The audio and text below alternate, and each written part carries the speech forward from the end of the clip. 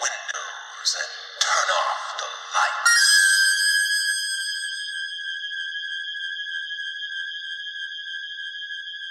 Welcome to Michael Myers Minute, where we delve into the 1978 horror classic Halloween 1 minute at a time.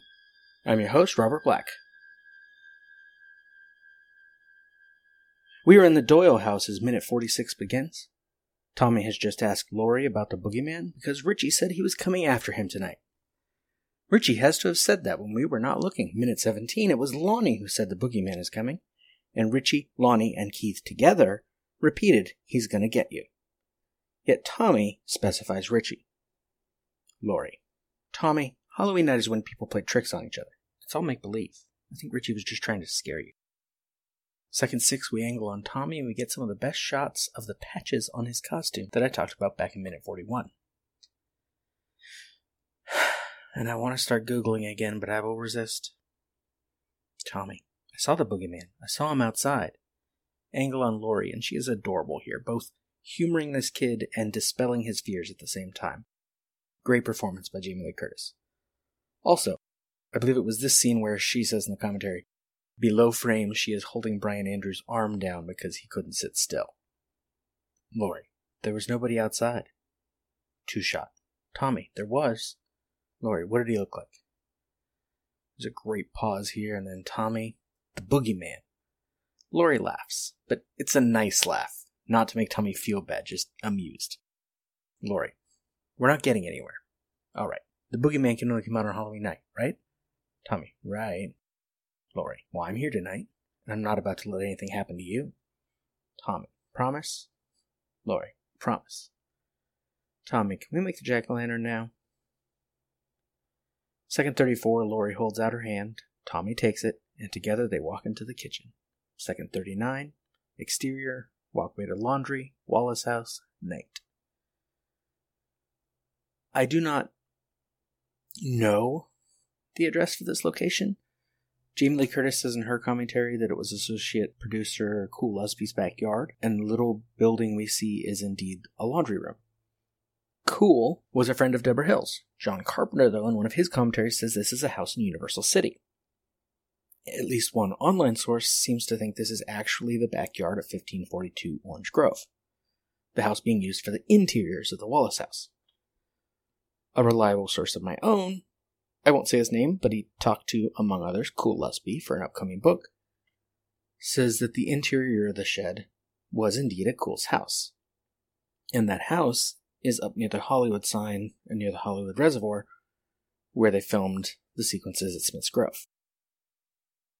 I don't know where that house is, but the exterior of this shed, this yard, may actually be 1542. Because, and maybe I'll finally share these photos on Instagram, some photos of the property when it was recently for sale do suggest that there is some sort of shed in the backyard. Still, we will return to the geography of the Wallace property in maddening detail in minute 53. In the novelization, Annie does not know where the washing machine is and has to go ask Lindsay. And the exchange is great, considering this is an actual laundry room in a separate shed away from the house. Where's your washing machine? Outside. Outside, Annie mused. I see, and I guess the dryer is in a tree? No, they're both outside in the little house in the yard. Why, may I ask? Mommy didn't like the noise? And she liked the inconvenience, I suppose? Annie walks to the laundry room. She is wearing a man's dress shirt and carrying her clothes to be washed. We get some nice piano and some crickets, and in the distance, a dog barks. Second 42, the camera starts to rise, and a tree branch hangs in the foreground. Not sure if this is a crane shot, and it got cut short.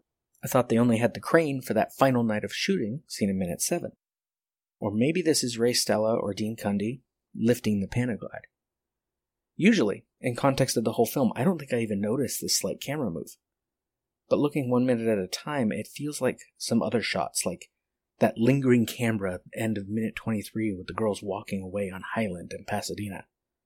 Director John Carpenter and or DP Dean Cundy are keeping us on our toes, even when we might not consciously notice it, as we might not hear. The branch comes into view and we look for a sign of Michael. Is he going to come into frame like he did in minute 15? Are we looking through his eyes right now? Maybe it isn't conscious in this moment, but we're panicking. We're looking. We're watching. Second 48, cut to. Interior, laundry room. Notice that Annie has to hit the door a few times to get it open.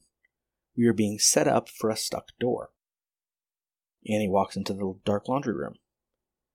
The script says almost immediately the wind blows the door shut. This, of course, doesn't happen. In fact, the way the film plays it, when the door does shut, it's probably not the wind. Annie stands motionless for a moment, then begins looking for the light switch.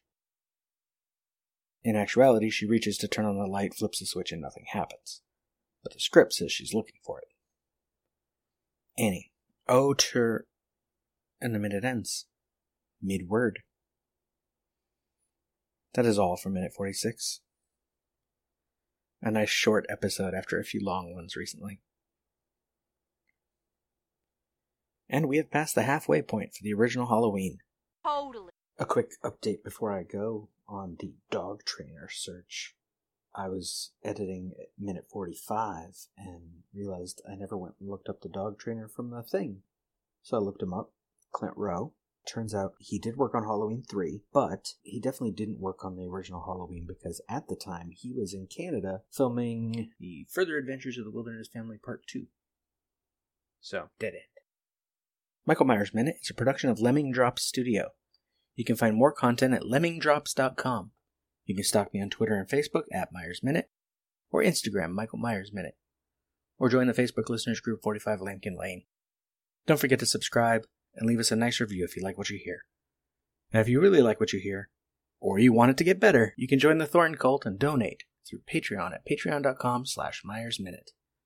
Until next time. See you later. Bye. Bye. You know, it's Halloween. I guess everyone's entitled to one good scare, huh?